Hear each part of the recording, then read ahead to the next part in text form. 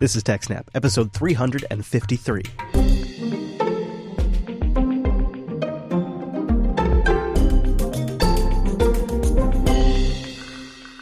Hi, everyone, and welcome to TechSnap. This is Jupiter Broadcasting's weekly systems network and administration podcast. We recorded this episode on January 25th, 2018. It is brought to you by our three fine sponsors, iX Systems, Ting, and DigitalOcean. I'll tell you more about those great sponsors as the show goes on. My name is Chris, and joining us every week is the DevOps, the SysOps, and the presenter. Why, yes, it's Mr. Payne, Mr. Wes Payne. Hello, Wes. Hello. You like that?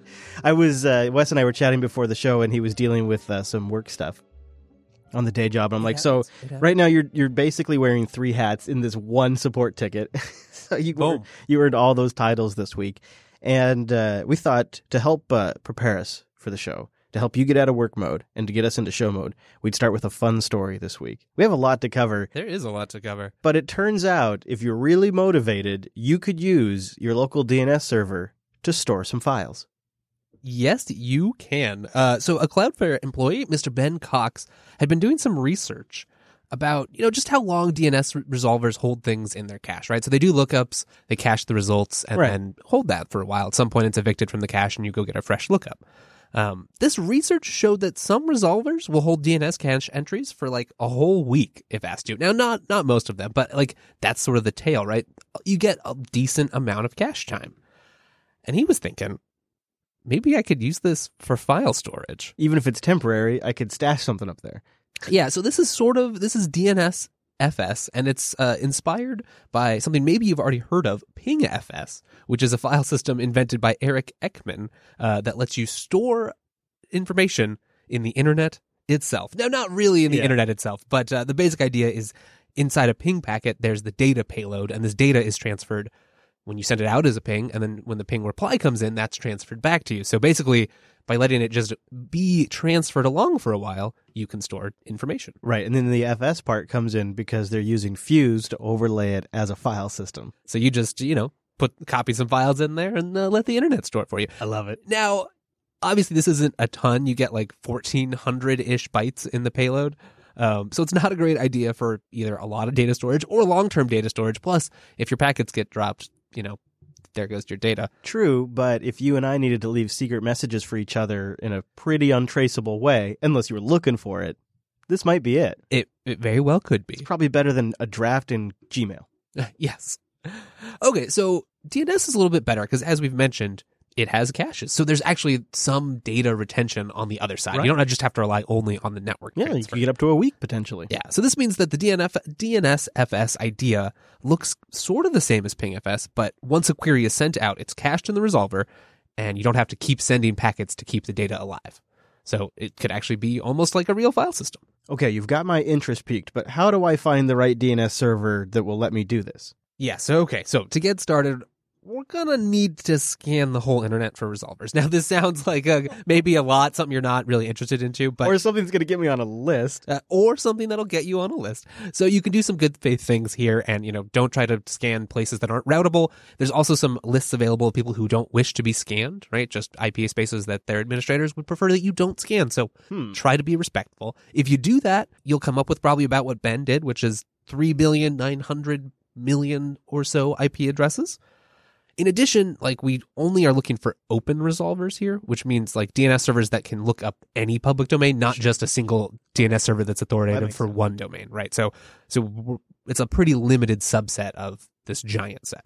So you're whittling down this huge 3.9 billion number pretty quickly. Yes. Okay, so to do this, he used Robert Graham's mass scan tool to send DNS queries to basically all those IP addresses we talked about before. Additionally, he needed to make sure this scan to start out with was pretty much just scanning on port 53, so looking for UDP stuff. He had some more specifics, right? He wanted to make sure it was a DNS server that matched this exact address. He was able to use BPF to make some pretty cool filters, compile it down, and load it into IP tables. So instead of having to sort of scan port 53 and then do more processing to identify just the DNS servers he wanted, he could do it all in one step.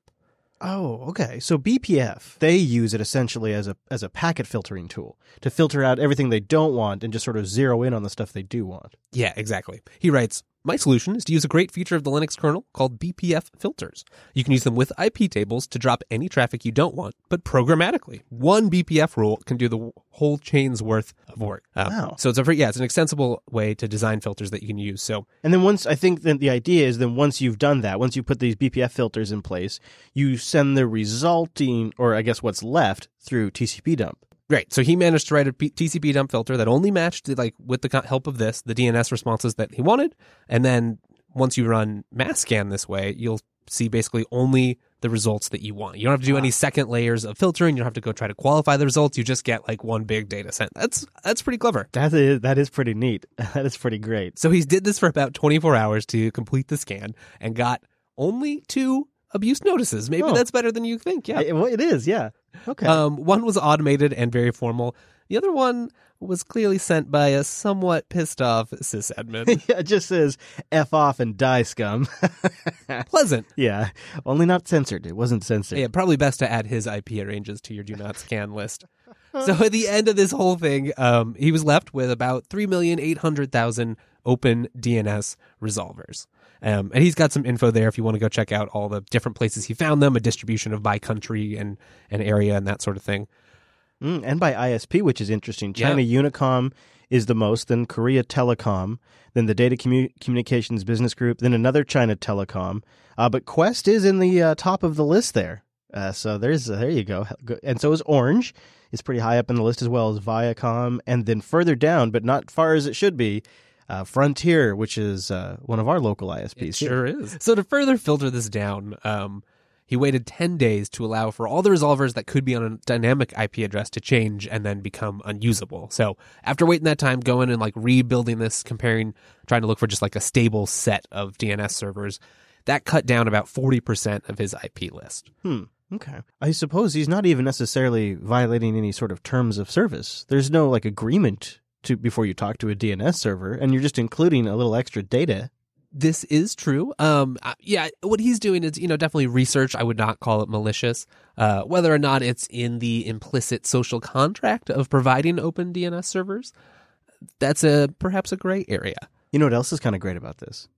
He got data back on the different kinds of DNS servers that responded. Yeah. And that was fascinating. It looks like 46% of them were DNS mask. And then Microsoft came in at 18.3%, Bind at 22.4%. And then the rest are Power DNS with 7%, ZYWall with 3%.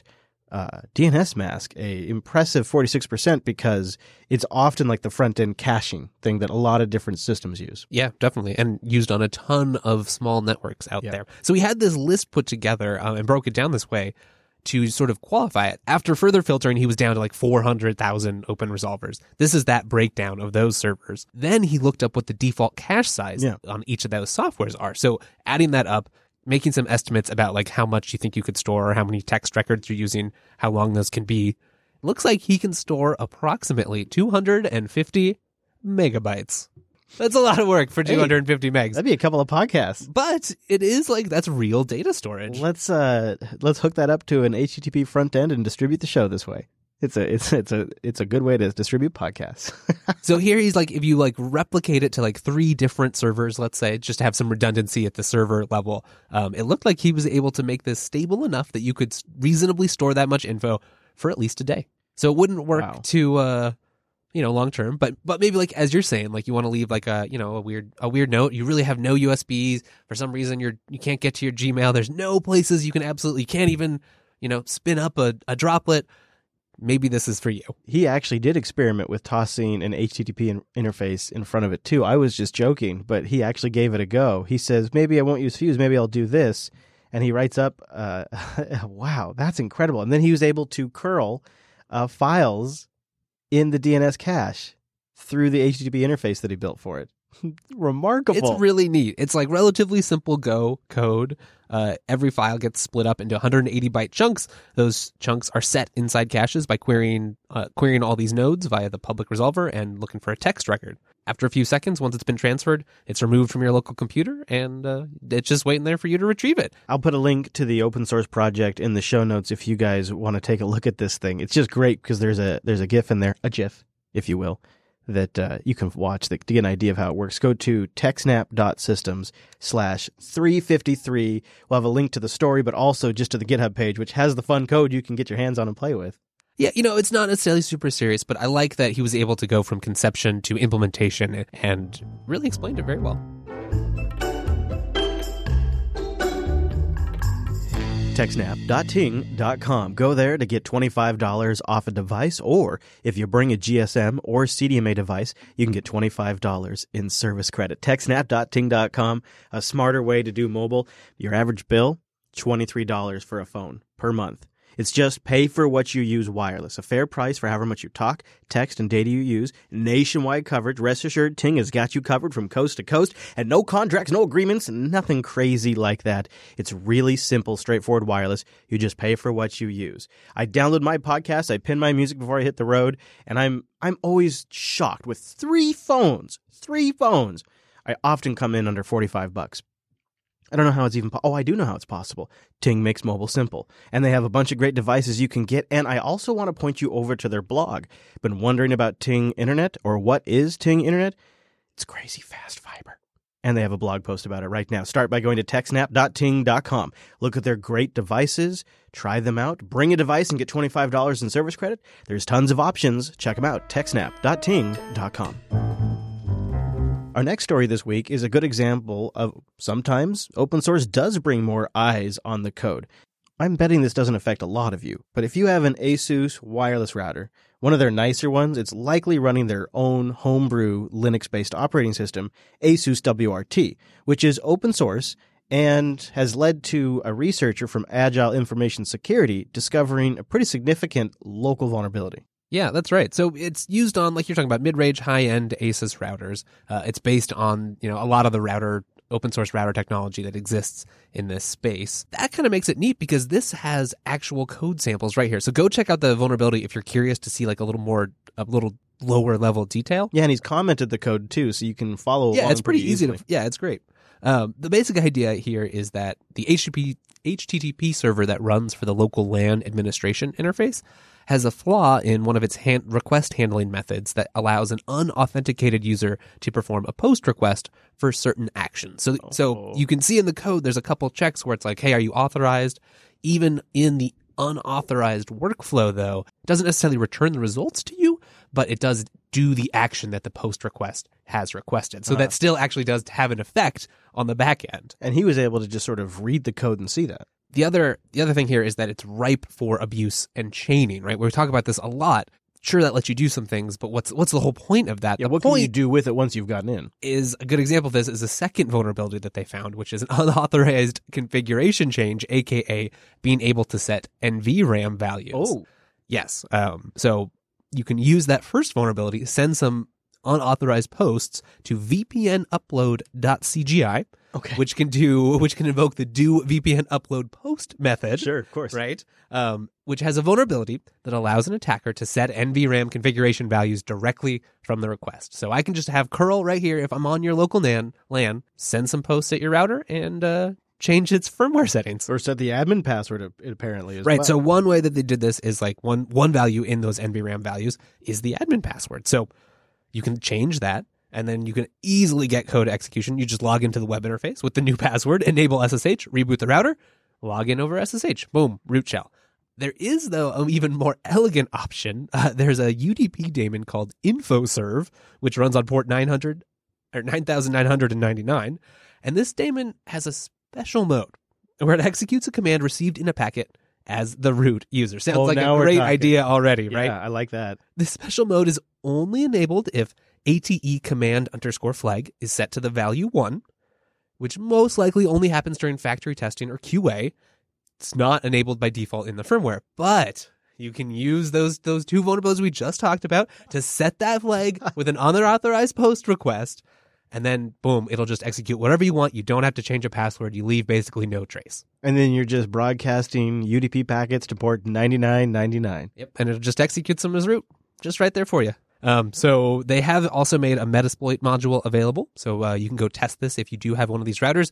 Go test your vulnerable, and then go test ASUS WRT version 3.004 384 10,007 or above, and go make sure that that firmware does indeed fix this bug. ASUS says it does, so if you get that latest firmware as of a couple of days ago, they say the fix is in there. The researcher points out they've included very little details in the patch notes, though, so it might be worth testing. Feels like in this day and age, if we didn't have a story about AI, at least now and again, we'd really be missing out on a trend and a fancy buzzword. Is that what it is? Does it have to be baked into everything now? I've got to keep up. I can't tell. Check Point seems to be making a big deal about artificial intelligence working its way into quote-unquote cybersecurity. Now, I think what they mean by that is like log analysis and looking at trends and collating like a bunch of different stuff and aggregating all that information and taking action on something that humans would have to review at a scale of tens of thousands. That's what I kind of grok from their corporate speak. Yes, I believe so. More and more, we basically just have more data now, right? So the better you instrument your networks, the more logs you tail, the more, access attempts you try to sort through. That's just a lot of data, and you can't really scale that with humans. So one approach is trying to train special AI, AI programs, AI algorithms designed to process that data and look for suspicious activity or anything else that you're trying to glean. Yeah, I could see that.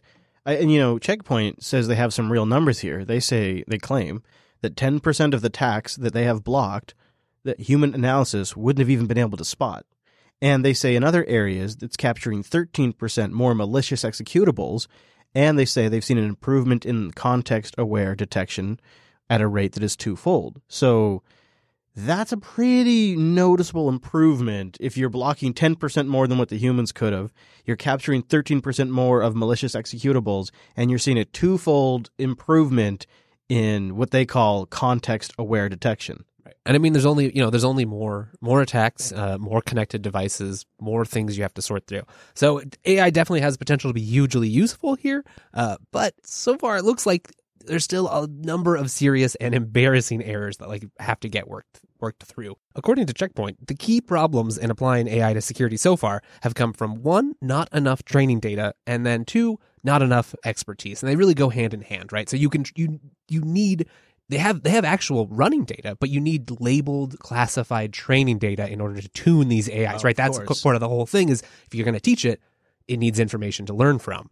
So if you don't have enough people to make that information, if you don't have enough of that information, especially, it might be that you need to train these models pretty precisely to different operating environments. So you're going to need customized training data for that. Plus, due to the security, the sensitive nature of this data, it's been pretty hard for any sort of information sharing culture to develop here. So there's just not that much access to it. Well, when it comes to data, who does have that problem solved is Google. And there must be some fire to this AI smoke because Alphabet, as we all know, the parent company to Google, they are launching a new cybersecurity unit, and the whole pitch is that AI is at the core of this new cyber unit. Yes, it's called Chronicle.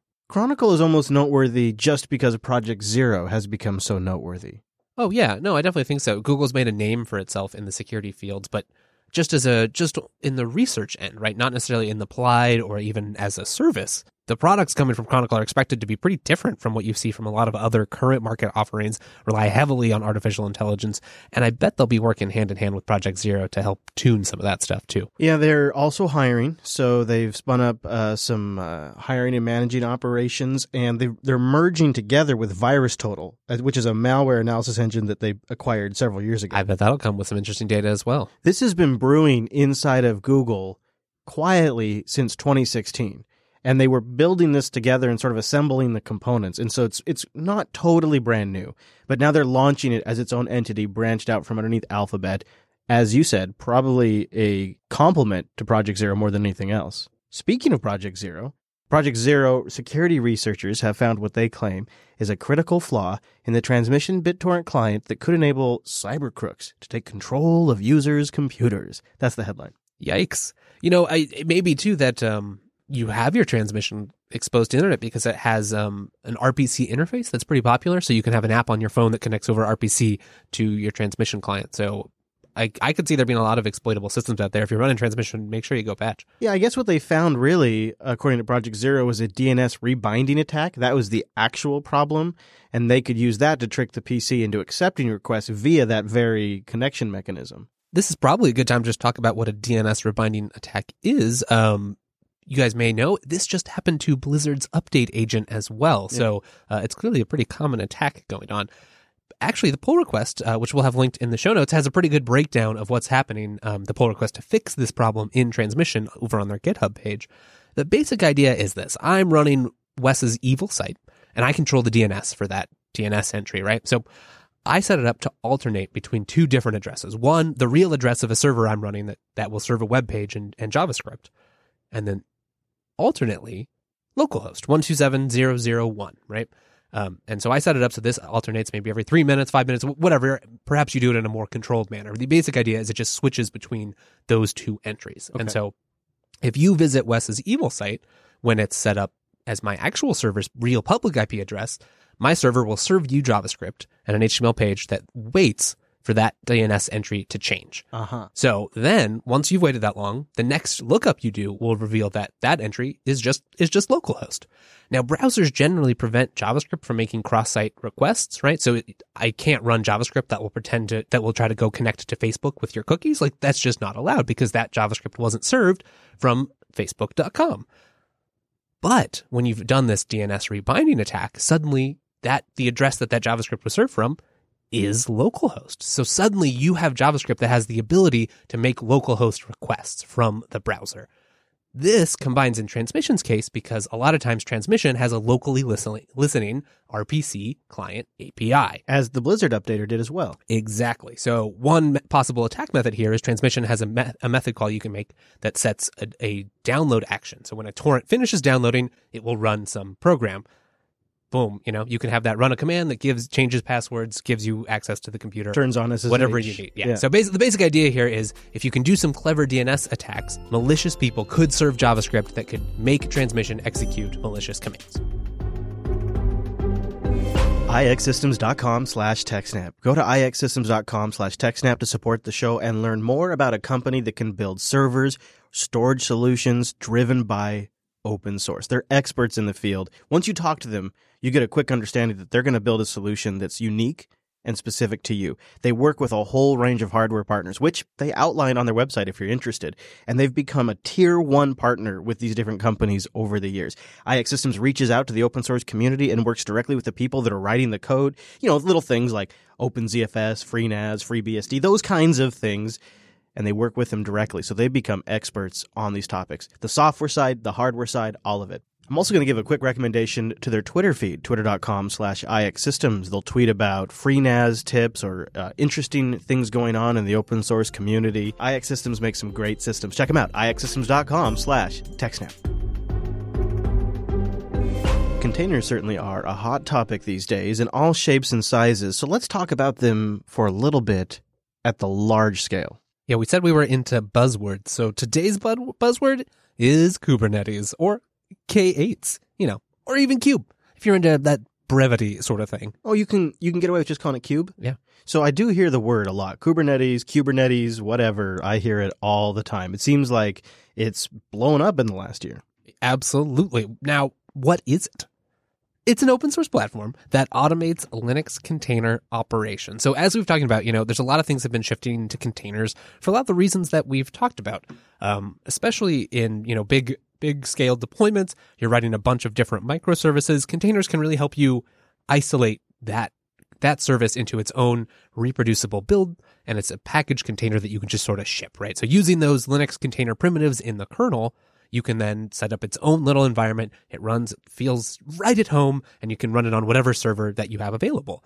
But I don't know if you've ever tried, Chris, but if you just start spinning up a whole bunch of Docker containers and you spew them over a bunch of servers and sort of run them statically, really you just have the same problems as if you had a whole bunch of really small VMs, right? Like It doesn't change that much. And that might be a fine thing if you just want to run a Docker container because it's easier or it's better to deploy it on a single VM. It's fine with a couple of them, but if you're deploying hundreds or more of containers, then you really start having some problems. Even a dozen or so. And that's where you might start thinking about something like Kubernetes. There are some other alternatives that we may talk about on the TechSnap program.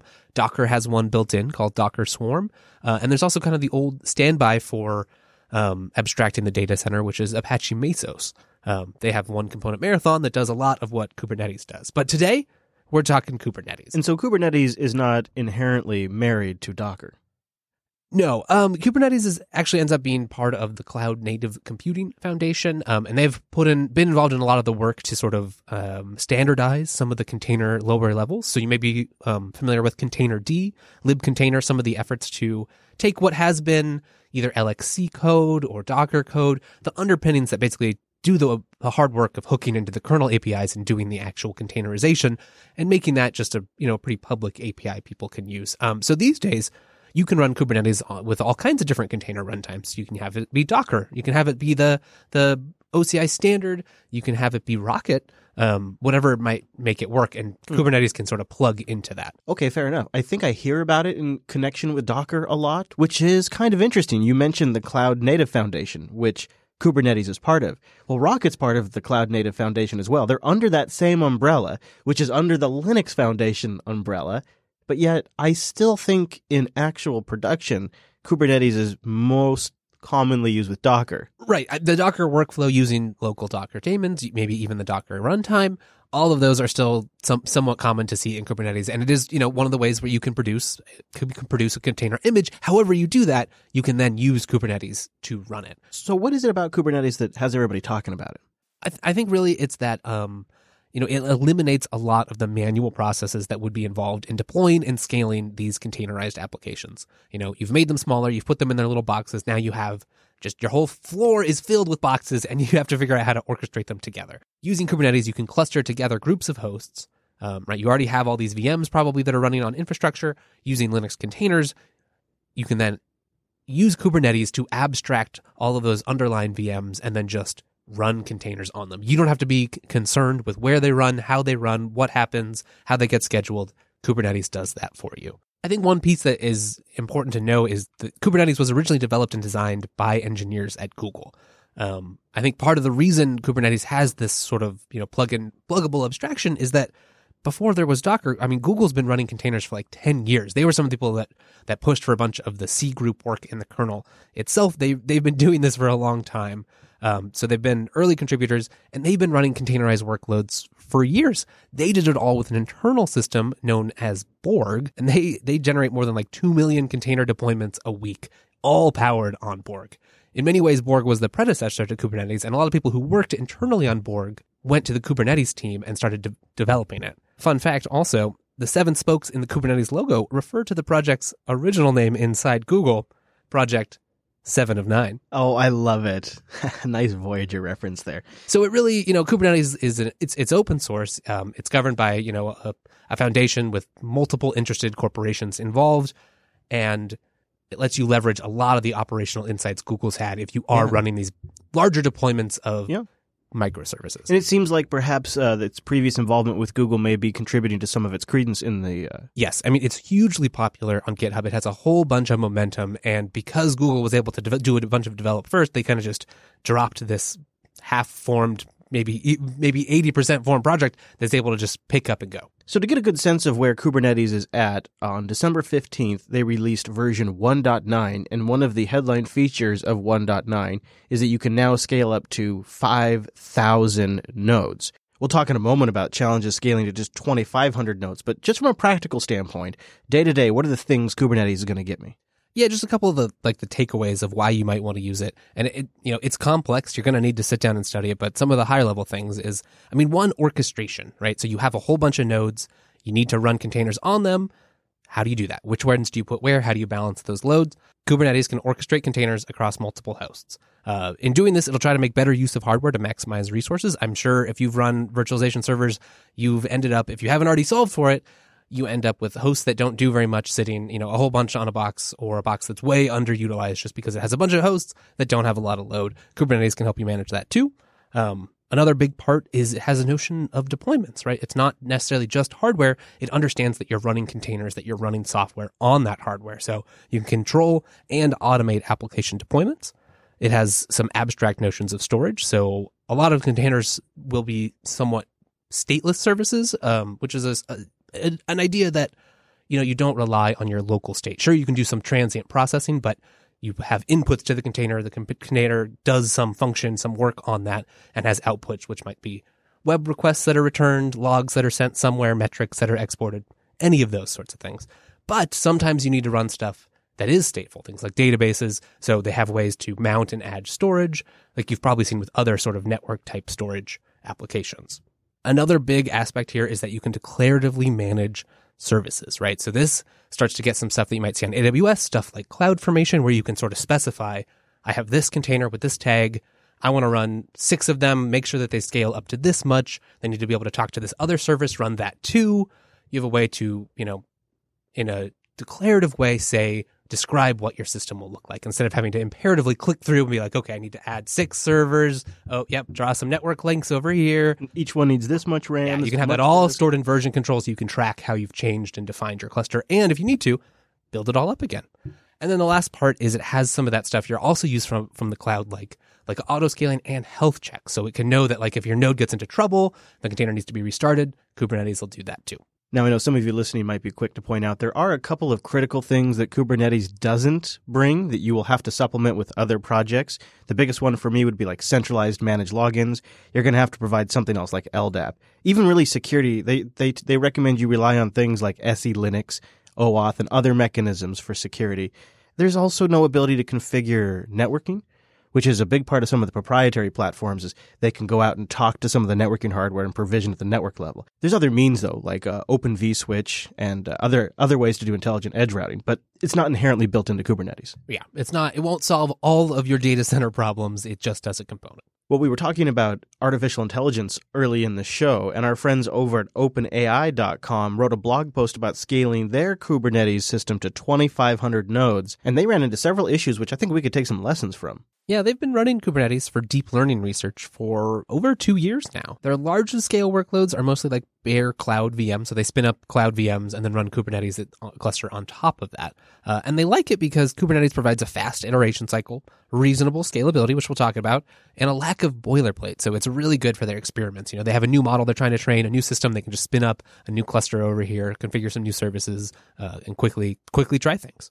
The largest of the clusters they now pushed to over 2,500 nodes, as you talked about. This cluster runs in Azure, and it's a combination of some pretty beefy VMs for this deep learning research. 2,500 nodes is interesting since version 1.9 just introduced support for 5,000 maximum nodes. And on their path to scaling to 2,500, they discovered that many of the system components cause different breakages at different levels. So the first of those problems was with etcd. Now, I love the name of this app. etcd functions as a distributed key value store, and so you can think of it sort of as the configuration daemon for all of your distributed applications and for Kubernetes itself. So when you need to store configuration state, you put it in etcd. So etcd needs to be able to respond to requests to change that and to read from it. So after they passed about 500 nodes in their cluster, researchers started reporting regular timeouts from kubectl, which is one of the main commands you use to interact with Kubernetes. Whenever it was trying to pull from the kube masters and from etcd, it was just taking forever. So they tried adding more master servers. This seemed to solve the problem for a while, but once we passed about like 10 replicas, they really had figured out they were treating symptoms and not the cause. This led them down the path of suspecting the etcd cluster, which is the central store of state for all of the kube masters. Looks like they've been using Datadog. So using Datadog, they were able to observe that the write latency was spiking to hundreds of milliseconds on the machines running the etcd replicas. So even though they had like a pretty nice SSD capable of like 5,000 IOPS, they're still observing these big, slow spikes to disk. They used FIO to do some more benchmarking and saw that etcd was only able to use about 10% of the available IOPS because the write latency was like 2 milliseconds, and etcd does sequential IO, making it latency bound. So that sort of placed a maximum limit on how much throughput they were really going to get. And the fix for this problem was more straightforward than you might at first suspect. They just ended up moving the etcd directory for each node to a local temp disk, which was an SSD connected directly to the instance rather than one of the network-attached storage units. Right, so this brought write latency down to 200 microseconds, and hey, etcd was healthy. But of course, being the way the story goes, that only worked up to about 1,000 nodes, at which point they saw high commit latency from etcd once again. This time, they noticed that the Cube API servers were reading more than 500 megs a second out of etcd. That's a lot of configuration data. They set up Prometheus, which is another cloud native computing foundation project, to monitor those servers. And they also enabled some logs to enable more logging so that they, could get as much data out of this as possible. This surfaced a number of slow queries, excessive calls, and other things. It all really boiled down to they had configured FluentD and Datadog's monitoring processes to query the API servers basically more than was reasonable. So they were just generating way too much load on themselves. And as that scaled with more processes being monitored, more daemons running Datadog and FluentD, there was more requests on the etcd cluster, and it just couldn't keep up. They simply changed these processes to be less aggressive with their polling, and everything's stable once again. We'll link to the OpenAI post where you can read more about issues they started getting into huge Docker images, some network scaling problems.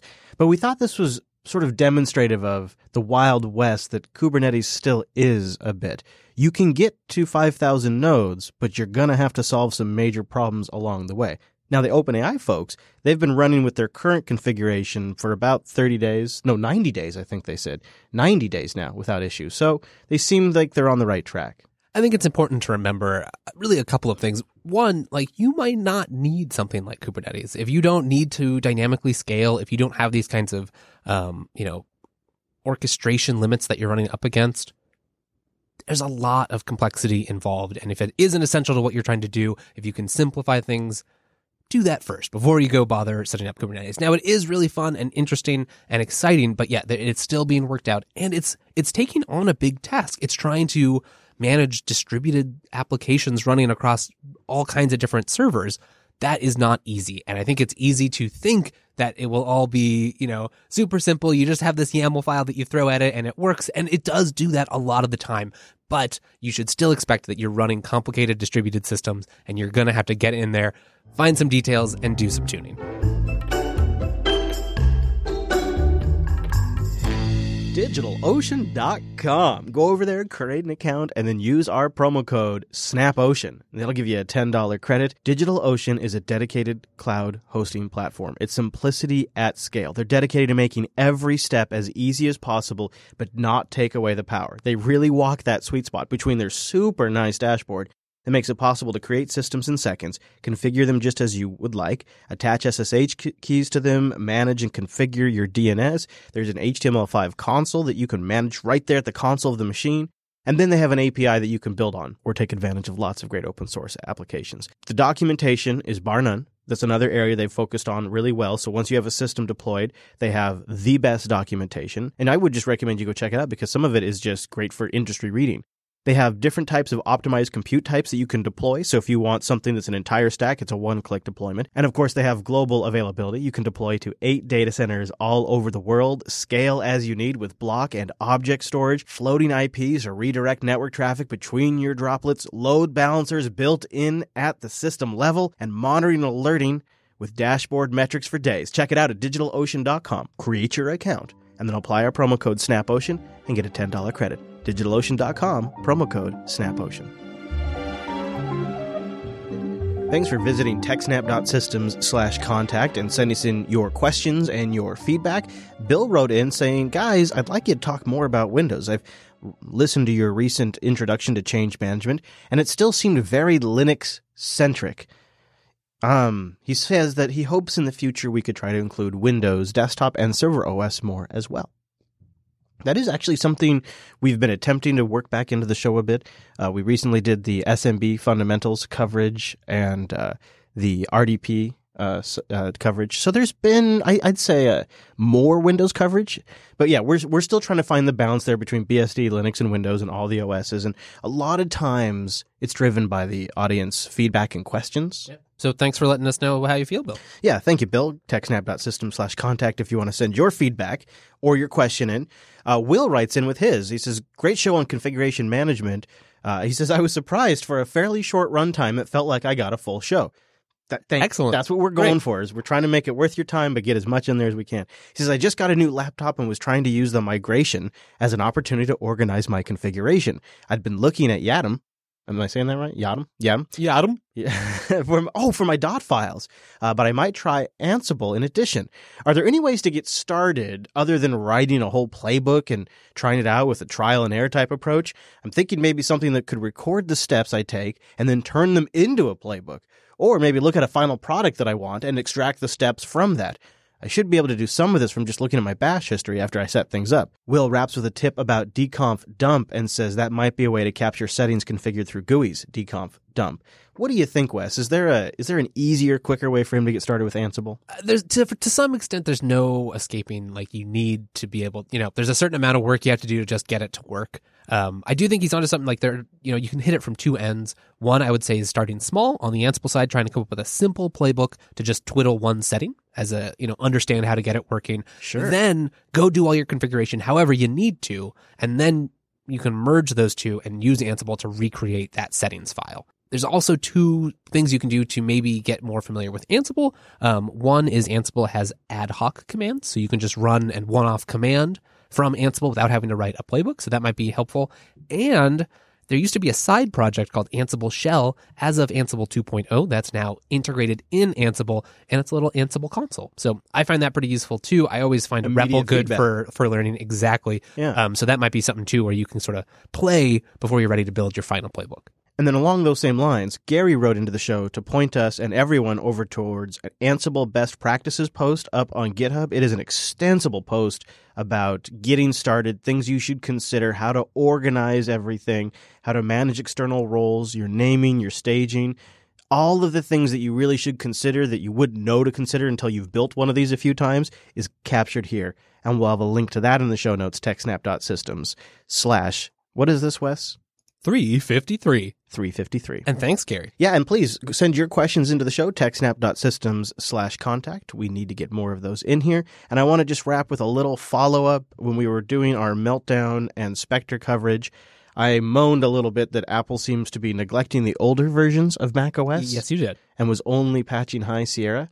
They seem to have rectified that. It took them a little while, but yeah, they have now released security updates for Sierra and El Capitan. So they have patched the current version and the previous two versions of macOS. Not too bad. More in line with their traditional practices. I don't know what the delay was here. I think it just made everybody sort of uneasy, but they have delivered on that. So if you have an older OS on your Mac, you can now update that as well and be protected or at least mitigated from Meltdown and Spectre. Well, with that little bit of good news, that does it for us this week. Yeah, thank you everybody for listening. I want to plug the RSS feed really quick before we run because next week's schedule is a bit wonky. There's a big Canonical event coming into town that we will be at covering, which is going to mess with all of our shows' recording schedules. So just go over to techsnap.systems/subscribe for all the ways to get the latest episode of TechSnap. When we publish it, you'll get it. And if you want, it's techsnap.systems/RSS. Just plug that into anything that pulls down podcasts, and you'll get it directly. techsnap.systems/RSS. All of our links and past episodes are over on that same page. You can follow the network at Jupiter Signal. He's at Wes Payne. I'm at Chris LAS. Thanks for joining us. We'll see you next week. Bye.